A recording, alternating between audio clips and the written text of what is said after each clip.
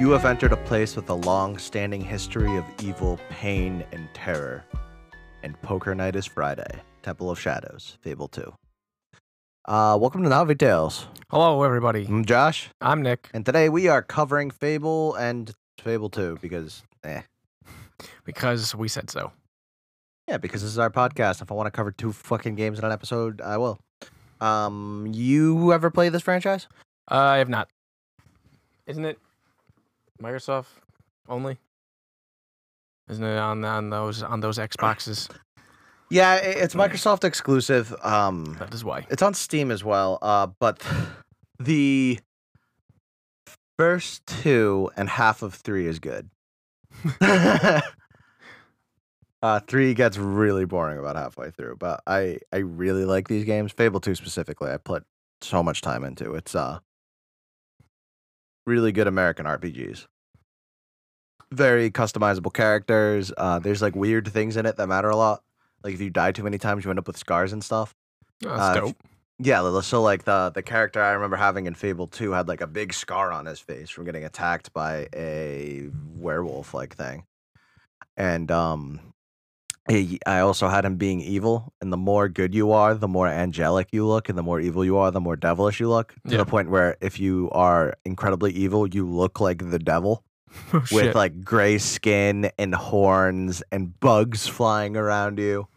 By extension, the opposite. You get like angel wings and a halo if you're good. It's really cool. And a lot of fun. I writing this episode, I went, man, I really want to play Fable 2. And the other thing about Fable 2 that I have good memories of is I had the Master Chief armor. And the Master Chief armor and the gun I had in Fable 2 was the assault rifle from Halo 2. Because you could get that in this fantasy game. But like it was lore friendly. Yeah. It was pretty cool. But let's begin with Halo. Yeah. Let's begin with Fable 1. The hero's journey begins on the day of his sister's birthday, a day that the young boy unwisely forgot again. The boy's father, Brahm, comes to an agreement with the future hero, promising to give him a gold piece for each good deed that he performs around the village. After performing either a number of good or evil deeds, the child collects enough money to procure for his sister a box of chocolates. Unfortunately, before his sister's party can truly get underway, Oakvale is suddenly attacked by a massive horde of bandits, who seemingly slaughter everyone except for the boy. Right as he himself is about to be killed, an old hero, Maze, appears from nowhere to kill one of the bandits and saves the child, taking him into the Heroes Guild. Growing up into a young man after years of honing his skills, Maze informs the newly graduated hero of a blind Ceres living among a bandit camp near Oakvale, who supposedly had information about his sister's fate. Infiltrating the camp using a combination of strength and gil, the hero learns to his great surprise that the blind Ceres is actually his older sister, taken in by Twinblade, a former hero and the present bandit king, after the sacking of Oakvale. After a showdown with Twinblade, the hero is given the choice of killing or sparing Twinblade, and Teresa leaves her life as a bandit behind. Later on in the hero's life, after he has gained more recognition among the people of Albion, he is invited to fight in the arena where he meets the legendary hero named Jack of Blades. After fighting in a series of arena battles, Jack of Blades issues a final challenge between the hero and his childhood rival and friend, Whisper. When the hero defeats her, he is given the choice, kill her or to spare her life. Upon his victory, the impressed Jack of Blades tells the hero that he knows his mother survived the Oakvale massacre and was captured. Soon afterward, Teresa calls a meeting with her brother, telling him that she learned it was Jack of Blade himself who ordered the attack on Oakvale in an attempt to capture the family, as their shared bloodline with the ancient Archons would allow Jack of Blades to finally recover and use the Sword of Aeons, the legendary blade used by William Black to destroy Jack millennia ago that was imbued with the power of all of Albion. Aided by his blind sister, the hero makes it his mission to defeat Jack of Blades one way or another, either through good or evil. The hero follows up on his sister's lead, attempting to rescue his mother from Bargate Prison, where Jack has kept her since the day of the Oakvale raid. However, the hero is captured and spends a year in the prison. When he finally escapes with his mother, the hero attempts to track down Jack. Maze, however, turns against the hero and kidnaps his sister, taking her to the town of Hook Coast in an attempt to retrieve the Septimal Key, which is needed in conjunction with a living member of the bloodline to activate the sword. After defeating Maze and freeing his sister, the hero desperately tries to stop Jack from activating the focus sites that power the Septimal Key to no avail. Led into a final confrontation with Jack at the Chamber of Fate within the Heroes Guild, the hero arrives too late to save his mother from being sacrificed to retrieve the sword, but nevertheless defeats Jack of Blades. After defeating him at last, the hero must choose whether to keep the power that Jack sought by killing his sister to keep the sword, or cast it away forever into a portal created by Jack of Blades' death. Depending on the hero's alignment and the player's choice of using or destroying the sword, there are a total of 6 different endings. Once the ending credits roll, and if you don't skip the scene, players can resume their games. So next we're going to dive into the Lost Chapters, which was a edition of Fable 1 that was released after Fable that had extended content. So it's not like DLC, but it's like if Fable had a special edition. Yeah, that came with the DLC that never was a thing. Yeah, so like Fable and Fable The Lost Chapters is like Fable Plus. Yeah. In Fable The Lost Chapters, a year has passed since Jack of Blades was stopped, and the hero's life has become a peaceful one. This fragile peace, however, is shattered when the ancient hero Scythe reports that a terrible evil has arisen once again in the forgotten northern wastes. Summoning the Ship of the Down from the Hook Coast Lifehouse, the hero joins Scythe in that frozen land. At a loss as to the nature of the evil, Scythe recommends that the hero journey into the abandoned town of Necropolis and retrieve a series of runes that will activate the all-knowing Oracle of Snowspire. Returning victorious, the two learn upon activation of the Oracle that the resurgent evil is none other than Jack of Blades.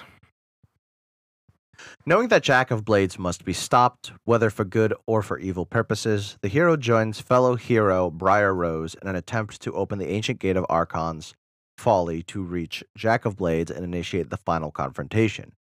Simultaneously trapping Jack of Blades and preventing the hero from destroying him forever, the heroes learn that the ancient gate can only be opened once the souls of three heroes belonging to ancient archetypes have been gathered. From this point, the hero can decide whether to choose the good route of absorbing the souls of the already deceased, like those of his mother, the ancient hero and leader Nostro, and the souls of those who perished in the Witchwood area, or simply kill still living heroes like Briar Rose, Thunder, and the Guildmaster.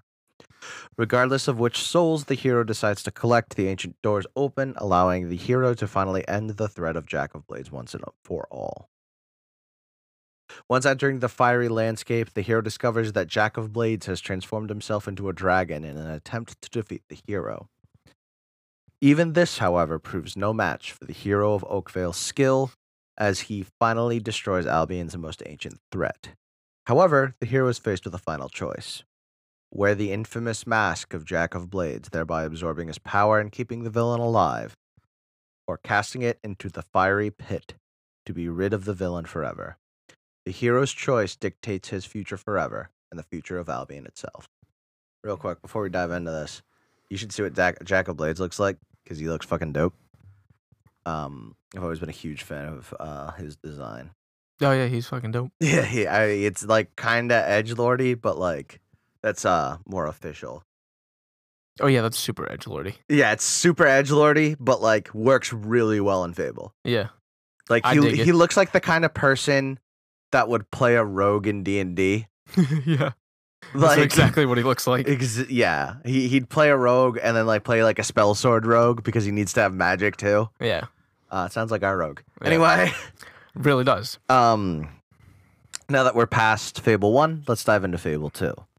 5 centuries after the hero of Oakvale's final defeat of Jack of Blades, the fate of Albion would once again come to rest in the hands of an unlikely hero from the ancient bloodline, whose path to greatness began on the heels of tragedy. The hero starts as a poor orphan living with his or her older sister, Rose. The player can choose to be a boy or a girl.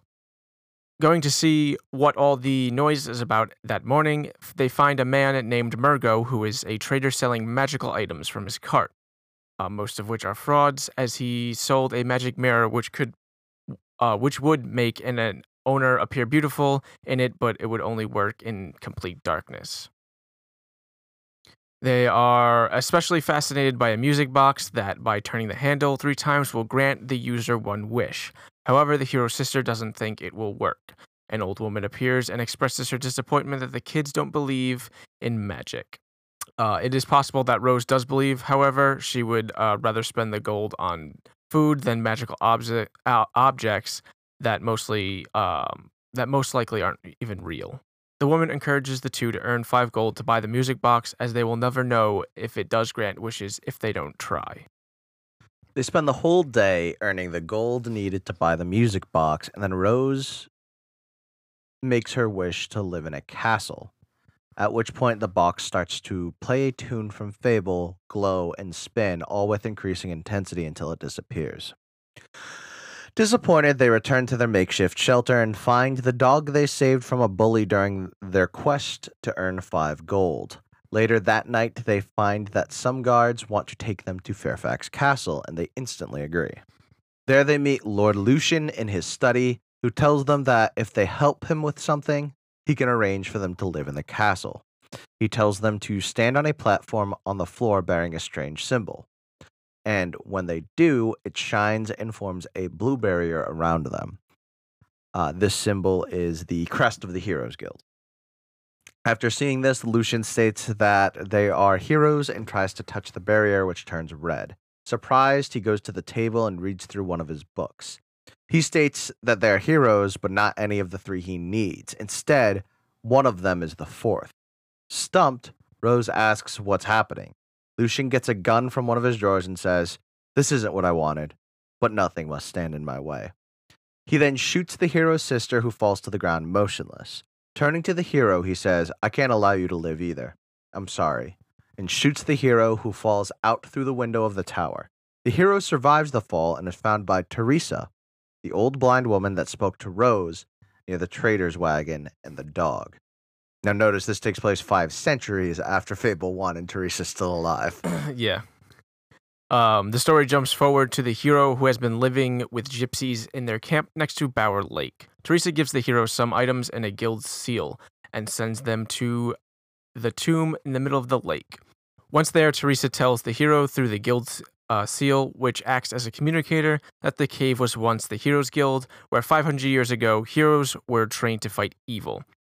She also says that the guild was destroyed a long time ago when the people of Albion revolted against the heroes, as they had become self-serving and generally evil, being more like mercenaries than heroes.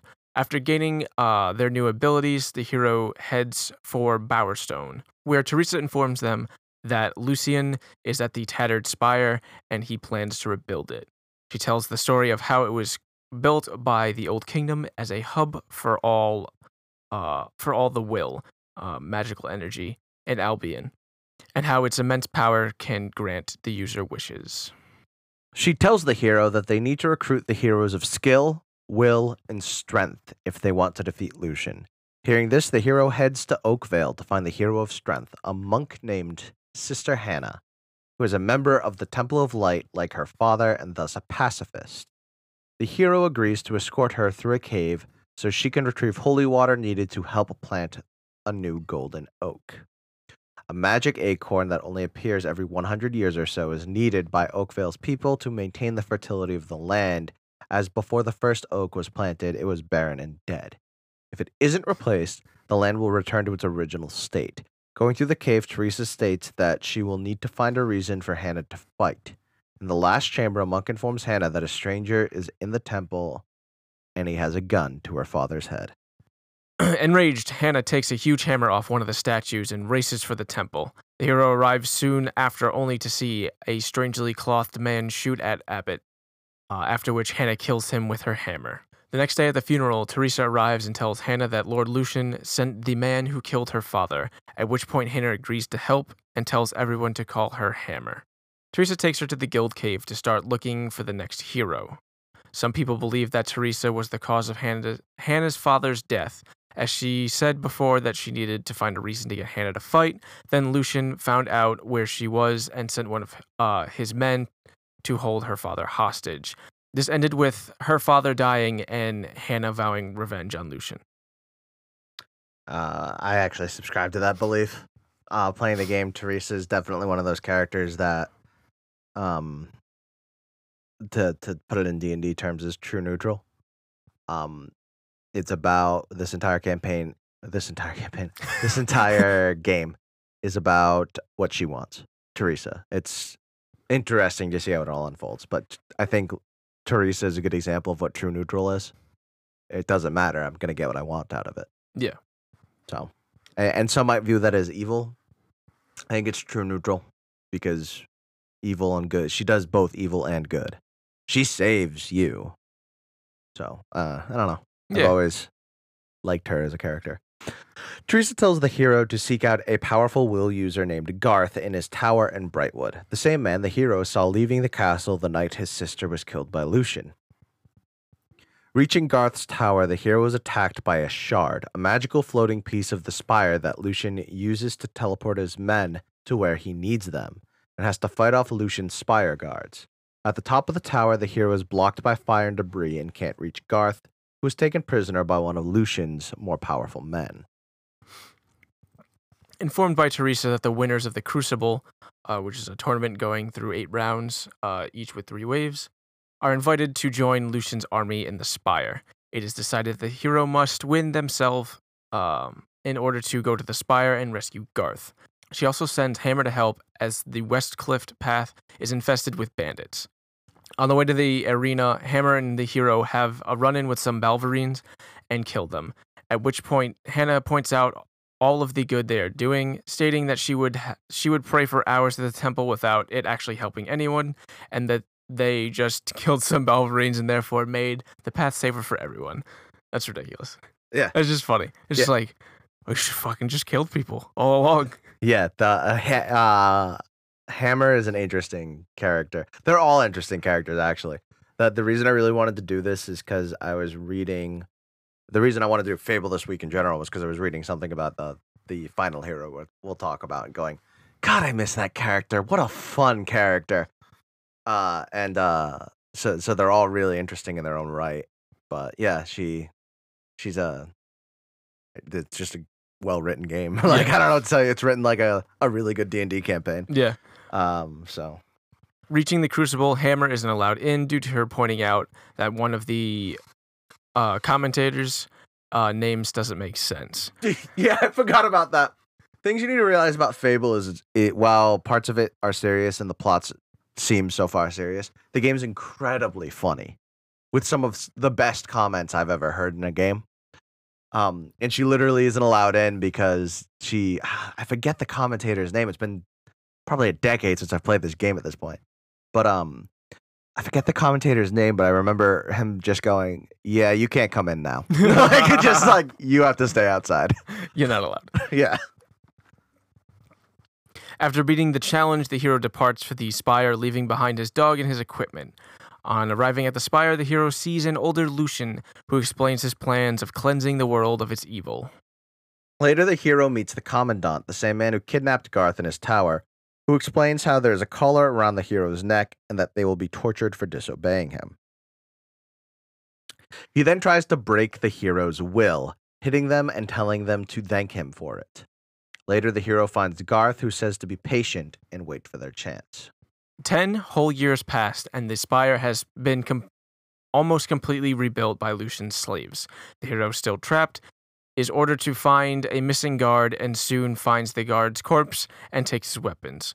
Garth appears and uses the last of his magic to remove the hero's collar, leaving the hero to do all the fighting. They make their way to the Commandant's chamber, where the hero kills him and lets Garth absorb all the released experience orbs, giving him back all his lost powers. Escaping from the Spire, Teresa and the hero's dog meet them at the shore in Oakfield, and Teresa recruits Garth. After meeting Hammer, who is excited to see the hero after the 10 long years, they head to the guild where Teresa tells them that the hero of skill is a pirate named Reaver who resides in Bloodstone. On hearing this, Garth takes the other heroes to his tower where he was working on a Cullis Gate. After fighting off a small army of Lucian's men, while Garth charges the portal, only the hero and the dog make it through to Wraithmarsh.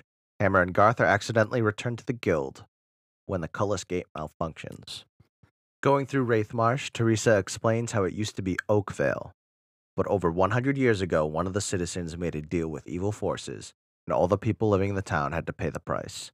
It is literally Wraithmarsh. It is a Oakvale, which was this picturesque little hamlet, was turned into a swamp that is covered in undead.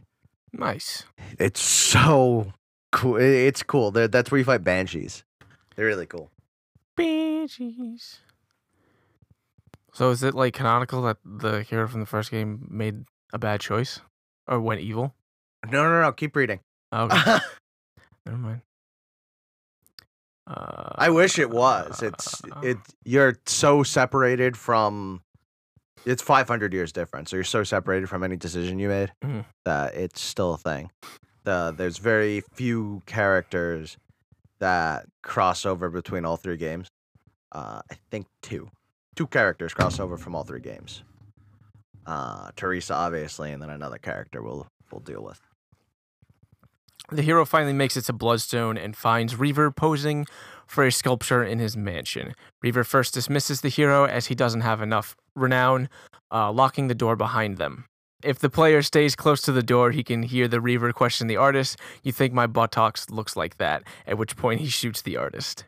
After returning to the Reaver, he sends the hero to return a seal to someone in the Shadow Court in Wraithmarsh. Finding the court, the hero learns that Reaver was behind the destruction of Oakvale all those years ago, having made a deal with the Shadows. In turn for agreeing to let them destroy Oakvale, the court says that as long as he continues to send them sacrifices to steal the youth form, who they will recognize by the seal he sends them with, they will transfer their youth to him, granting him immortality. That's the other character, by the way. He's the only character. He crosses over from Fable 2 to Fable 3, and it blew my mind when I saw Reaver in it. I was like, holy shit, I remember you! However, when the hero arrives, they discover that there is a young woman in the court's chamber who was teleported there by accident when she read from an old book. The player decides whether to keep the seal, sacrifice the hero's youth, or give it to the young girl, allowing the court to steal her youth and the player to preserve their own. That's the other thing. There is an aging mechanic in this game, and it literally ages you like 10 years. Yeah. Like you become an old man. So if you care about your character's appearance, might as well give it to the little girl. No one's here to see your evil decision. You know? Just keep your firm booty. Yeah, that's the thing with Fable. It's all about decisions. Like, there's a lot of different paths you can go down, a lot of good and evil decisions. Either way, the hero returns to Bloodstone, where Reaver is posing for a photo. Having just finished, Reaver shoots the photographer as he learns it will take 3 months for the picture to develop. Reaver also explains that he had heard Lucian had put a bounty on the hero's head, which he decided to accept. Because it's Reaver. Yeah. Lucian's men arrive and start destroying the town. One of Reaver's men informs him that Lucian is also after him. Realizing that he has been double-crossed while double-crossing the hero, Reaver uses his escape tunnel, leading the hero through the caves and fighting Lucian's men all along the way to his escape boat. Getting to the other end, they are met by Garth and Hammer, who Teresa has sent to wait there. Reaver tries to leave on his ship, which he named the Reaver, claiming that he would have named it the Narcissa, but it had already been registered. But it is destroyed by a great shard, a larger and more powerful version of the normal shard. The heroes destroy it by defending Garth from Spire Guards, while he weakens the shard with spells. Returning to Bower Lake, Teresa takes the 4 heroes to the top of Heroes Hill. She has them stand in precise locations in order to complete a ritual that will give the hero a weapon that will stop Lucian. When the ritual is complete, a huge blast goes off and all the heroes are temporarily weakened. The weapon still hasn't appeared, and Teresa is gone. Lucian, however, appears with his men who kidnap the 3 other heroes. Lucian stays behind with the hero and the dog, and he pulls a gun on the hero, saying that the last time I killed you, it tore my heart out. Lucian then fires, only for the hero's dog to blot the shot by jumping in the way, killing him. I know. Rip everyone's heart. You have to hear how loud 15-year-old Josh yelled at that point. It was incredible. I can only imagine. Unfazed by the heroic gesture, Lucian reloads his gun and shoots the hero in the head. The hero is woken up by his sister Rose and finds that he or she is a child again. The hero spends all day playing with his or her older sister on their farm home. Going to sleep at the end of the day, the hero is woken up by music coming from beyond the gate. Rose encourages him or her to go back to sleep. However, the hero runs out the door and through the gate. As Rose screams from far behind, the heroes run down a path filled with dead corpses, at the end of which they find the music box that the children had bought from Murgo. There, the hero is shown his or herself as they changed through their journey, from child to teenager to spire guard to their self now. Teresa informs the hero that they have the weapon that they need, and all of a sudden the hero is transported to the spire, where he or she finds Lucian draining the energy out of Hammer, Garth, and Reaver, and about to make his wish. Revealing the music box, all of the energy is drained out of Lucian, who tries to convince the hero that he was only trying to save the world from all evil. As he talks on, the player can kill him with whatever they want. However, if they wait too long, then Reaver will regain consciousness and shoot Lucian, thereby robbing the hero of their vengeance, at which point he says, "Sorry, did you want to kill him?" Yeah, I wanted to hear the whole monologue, and then Reaver, in the middle of the monologue, boom. "Sorry, did you want to kill him?" I was like, dickhead. I was listening to Law. Reaver is the epitome of a dickhead in a video game. He literally took like the most satisfying part away from players. It's great. It's fantastic. I love this character. Either way, Lucian dies, and Teresa appears in front of the heroes, revealing that the spire can still grant a wish. She gives the player 3 choices. Sacrifice. All of the people who died in the spire's making will be brought back to life, but the hero loses the chance of seeing their family ever again. Love. The hero's sister, dog, and family will be brought back to life, but their lives come at the cost of the countless innocents who died in building the spire. Or wealth. The hero will receive more gold than they could possibly imagine to spend on whatever they want, but any they loved and all of the spire's prisoners will remain dead. The player can then decide what the hero's wish is. Now, we're going to stop there because the post-game with wealth is amazing because you have like 20 million gold. But if you don't pick love, you're the monster. I don't care about this fucking selfless shit, this sacrificial shit. Don't help no one. If you don't pick love and get your dog back, you're the monster. That dog fucking took a bullet for you. You ain't gonna bring him back? Exactly. You're the monster. Teresa explains that from that room of the spire, she can teleport them anywhere and offers to send the other heroes wherever they want. Garth wishes to return to his homeland of Smarkand, which Reaver tagged along to find some exotic substances and uninhibited people, though Garth insists that it is nothing like that. Hammer explains that she is still fond of fighting, but has grown tired of killing things, and thus asks to be sent north to study with the warrior monks she had heard about, who fight as a means to enlightenment rather than for killing. She admits that there is nothing left for her in this land, but that she will be leaving behind her best friend. With all of the other heroes gone, Teresa tells the hero that the world is theirs to enjoy, but that the spire is hers.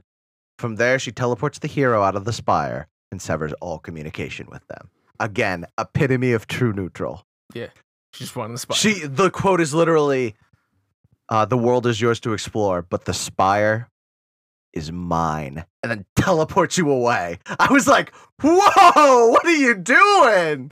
Shit. Epitome of true neutral. That's why I love Teresa. Depending on the player's choice, the hero receives a letter from the people of Albion, a letter from Rose, or a letter from Teresa explaining how their decision affects the people involved. Anyway, Fable's great. If you get the chance to play Fable 2, I recommend it because it's amazing.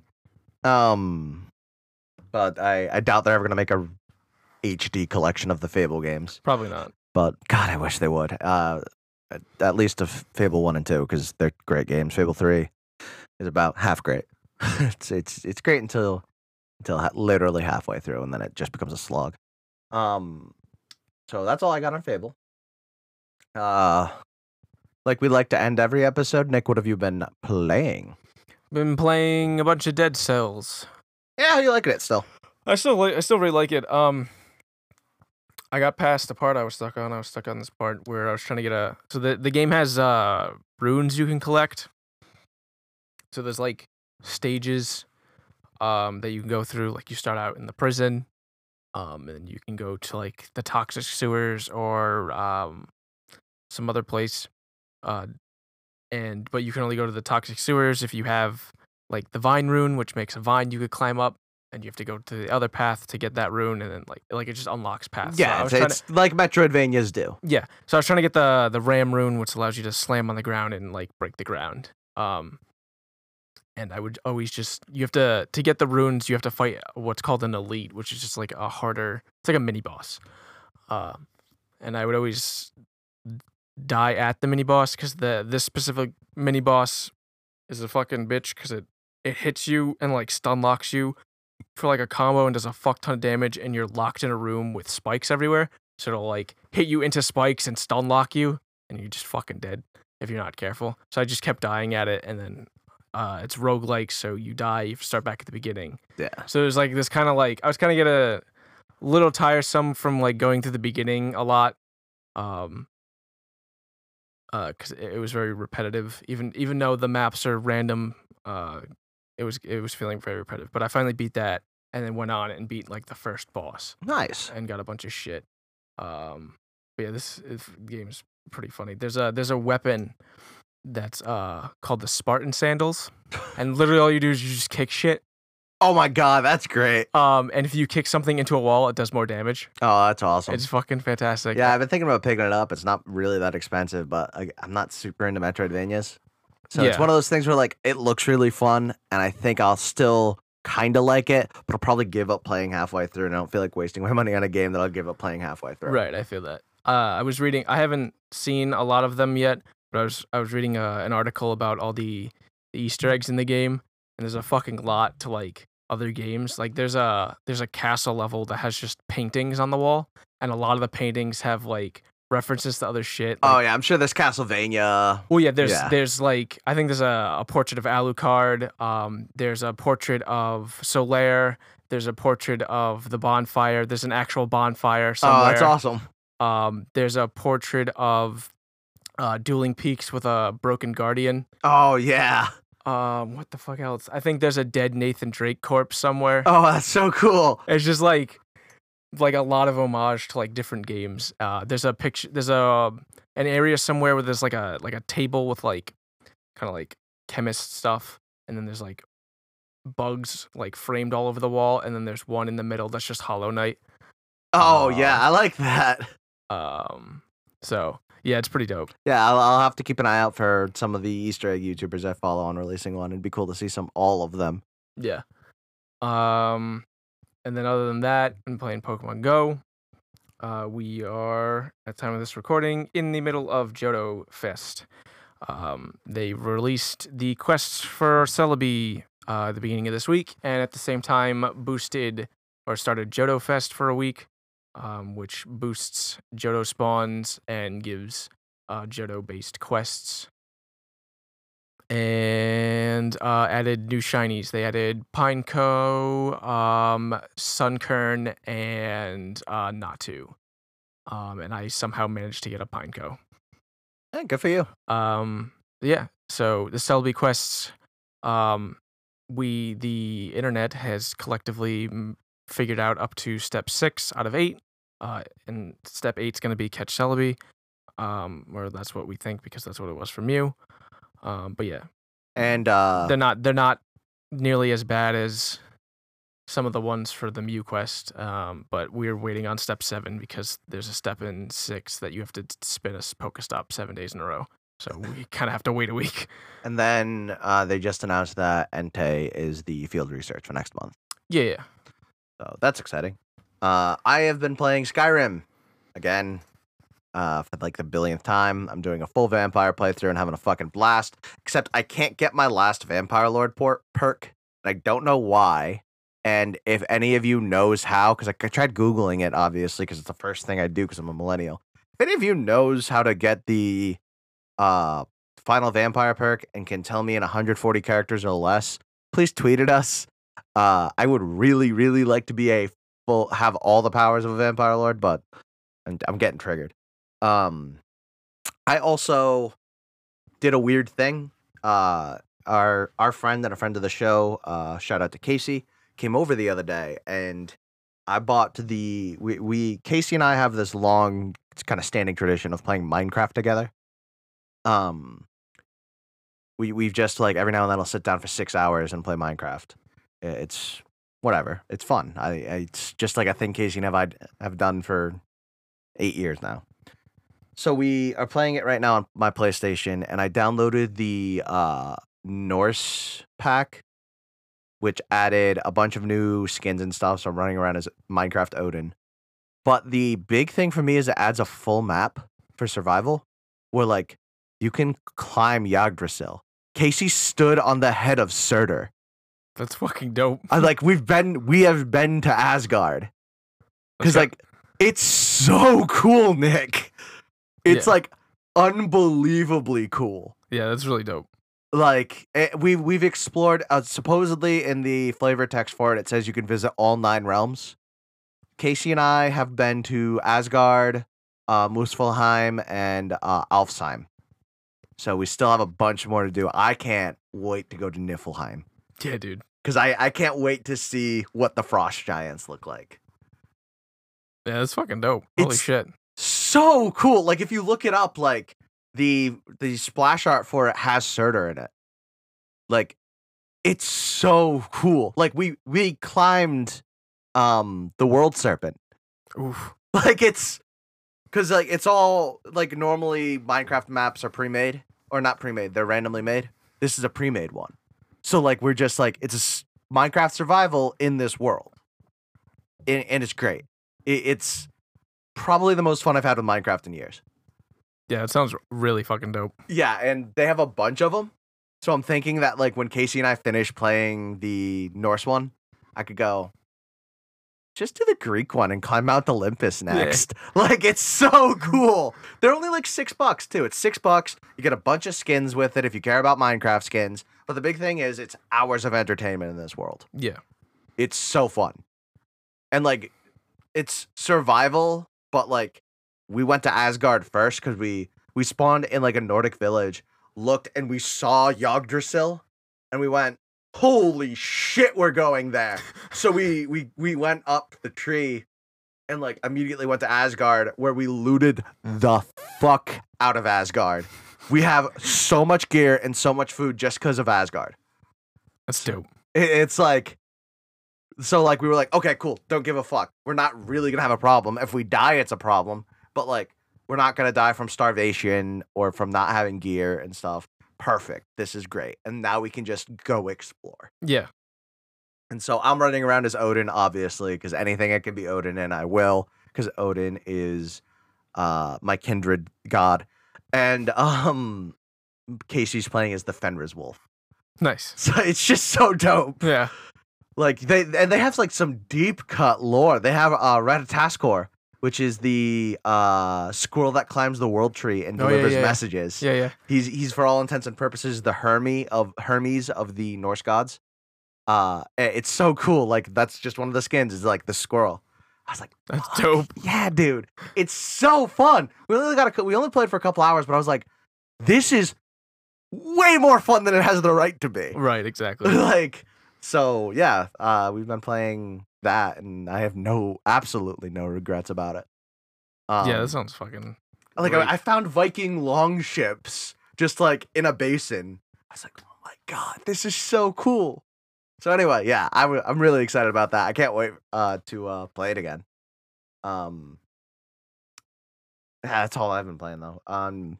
In D&D corner, there isn't any. Yeah, you're right. Nick couldn't make it, and which is fine. If Nick couldn't make it, my rule is one person can't make it, whatever. But we had someone else fall sick. So she was sick, and then I just didn't feel like fucking playing, which is a weird sentence for me to say because I always feel like playing D&D, but yesterday sucked. Yeah, so we're gonna go to everybody's favorite segment, questions from Twitter that we've never done before. And Josh is gonna find out right now. Because he knows that I don't look at our Twitter ever. Everybody's favorite segment. So we got a question, and I figured since we don't have D&D, we'll just fill in that gap. What are some of your guys' favorite systems and games on those systems that make them your favorites? Ooh. Well, Josh thinks I'll start. I mean, I feel like right now, all we play is our Switch. All I play is my Switch. I haven't touched my PlayStation since I finished God of War, so whenever that came out. And I'm not gonna touch it again until Spider-Man comes out, and then I'm gonna play Spider-Man and probably go back to my Switch. But the recency bias aside, and that I played my PS2 a lot as a kid. More specifically, I played Battlefront 1 and 2 a lot, and Kingdom Hearts 1 and 2 a lot. Fuck yeah. So I'd say the PS2 is a big part of me because I played the Battlefronts a lot, especially with my brother, and just fucking the a million times I ran through Kingdom Hearts 2. Well, let me tell you something about there's a YouTuber named Nakey Jakey who is fucking great. Thank you for showing me him. He's fucking great. Did you see his video on split screen? Split screen co-op? Yes. It sums up what it was like to do split screen co-op in our adolescence. Yeah. It really does. Calling him I remember him saying at one point, I got to call my brother a stinky boy in person. Like something like that. And I was like, yeah, no, that was things we did. We got into fights because of fucking... He just like perfectly describes like scenarios. Battlefront, yeah. It was great. And then when I wasn't using my PS2, I was heavily into the Nintendo handheld systems. So I started with my Game Boy Color, and then I got a Advanced SP, and then a DS, and then my 3DS, and my new 3DS. So I played a lot of Pokemon. I don't know how many times I ran through fucking Sapphire. And it's probably why, like, Mudkip's one of my favorite starters, and Kyogre's one of my favorite legends. But, like, that's why I'm so big into Pokemon, because I played handheld games a lot, whether it was, like, in the car or, my mom's working at the salon, but I need to go with her because I'm a young little boy and I can't be left alone at home, so I'm gonna go sit in the corner and play on my Game Boy. So yeah, I'd say any of the Nintendo handhelds, I'd use the fuck out of them, and most specifically Pokemon. Okay, we're gonna go from oldest to newest with there being a recency bias because we can't help but say a gush over our love for the Switch. Oh yeah, I think if you don't believe us, watch our 2017 recap episode where we just spent 30 minutes talking about how great the Switch is. That's gonna happen this year too. Yeah, absolutely. Yeah, I think if I had this like when I was a kid, I would be saying this even without recent. Like in a couple years, I'm gonna look back and be like, yeah, that was an amazing system. I really like the Switch. Yeah, but let's go from oldest to newest, going through consoles and games for each. So there was the Super Nintendo, which I can't ignore. It was one of the first consoles I owned. It's what I played Earthbound on, which if you know me personally, or you've listened to our episode, Earthbound is one of my favorite games of all time. I plan on getting an Earthbound tattoo. I also plan on buying a boxed copy someday. I almost bought one the other day. I just didn't feel like dropping $300 on it. But the franchise, the Mother franchise, I've played every game in multiple times. There's really no reason to play Mother 1 if you want to get interested in it. But I have played it. And then there was Star Fox in the Super Nintendo, which I still own a copy of Star Fox somewhere in this basement. Next up was the PS2, which I played a fuckload of, but I played different games. The game I have probably the fondest memories of playing on the PS2 is Champions of Norath. and the sequel, Champions of Norath 2, which were top-down RPGs set in the style of EverQuest because they were made by the same developer. But I remember running around as a Dark Elf Necromancer in that and loving the hell out of it. Next up is the Xbox 360, which is probably the console I've played the most on. Just overall, like the game we just talked about today, Xbox 360. But I probably have the fondest memories of Halo 3 on that. Because if you listen to our Halo episode, Halo 3 is great.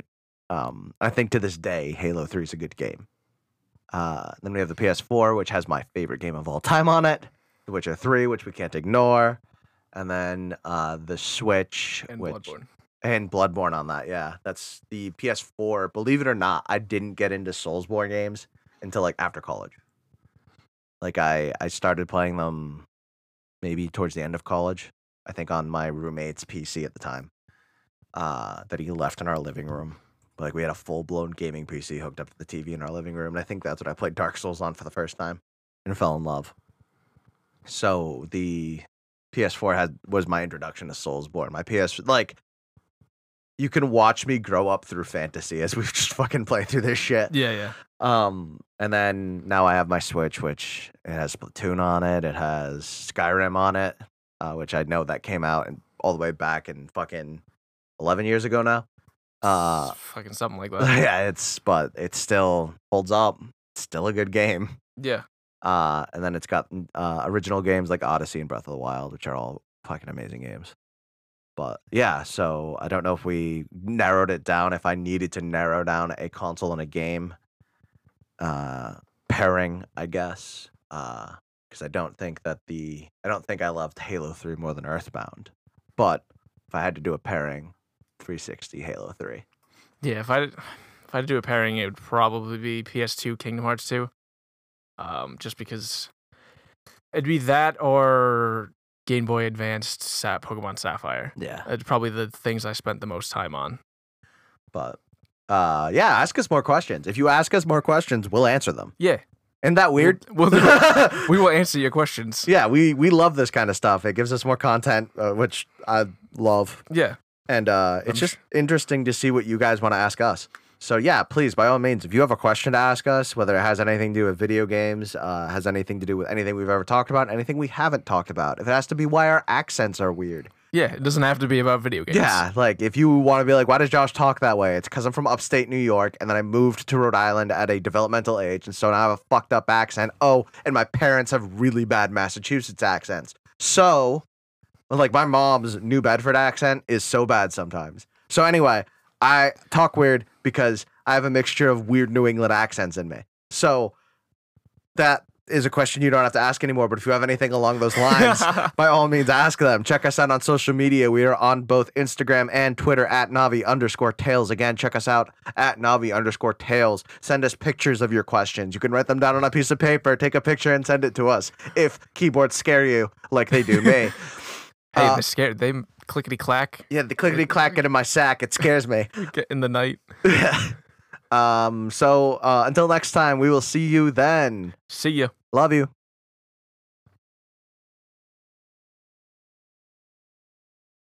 Simultaneously trapping Jack of Blades and preventing the hero from destroying him forever. The hero... From this point... that breath felt funny. Teresa gives the hero some items and a guild seed, a seal. Fuck me. Okay. Probably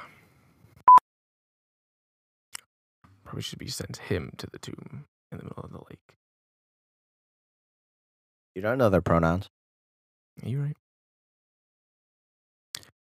Oh, yeah, because they could be boy or girl. Well, and it's them because it's the hero and the dog. Oh.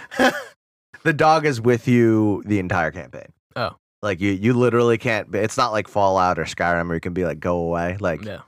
The dog's just there, and he's super helpful. Like, there is no downside to having this dog with you. I feel like video games need more dogs. Yeah, but, like, dogs that aren't useless. like, the dog can't die, so I'm not spending the entire time worrying about dog meat dying. Yeah. Like, it's things like that. Like, this dog just helps. Just hangs out and helps. Like when you're running, he runs alongside you and stuff. It's adorable. I love the dog in Fable. He tells the hero that okay, I already fucked that up. They make their way to Commandant's Champer. Returning to Bower Lake, Teresa returning to Bowser Lake. When the ritual Gate. As Rose screams from far behind, the hero runs down a path filled with dead corpses, at the end of which they find the music box that the children had brought from